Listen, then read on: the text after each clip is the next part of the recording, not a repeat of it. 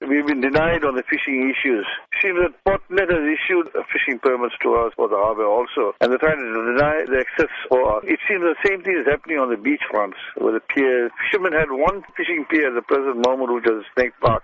And recently, there was a very heavy corruption in the sea, which was caused by the near cyclone that came through. And I think it was slightly damaged here, then, everywhere. And then finally, they said that they will get it done up and the fishermen will come back to fish. And how has this affected fishermen who fish there all the time? It's already gone to about 4 to 5 months, but they have done nothing about it, and they're not allowing any fishermen to fish. How is a subsistence fisherman going to do a living? How is he going to put food on his table?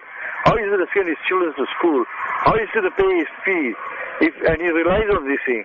If you look at it in the last few months that I have fished, I haven't even caught a fish. Yet it costs us on bait, costs us on tackles, it costs us on travel. There's a limit for us for fishing. We fishermen have been deprived of this thing because we're given a quota system to catch fish. It's costing us more or less more than us going all the time fishing.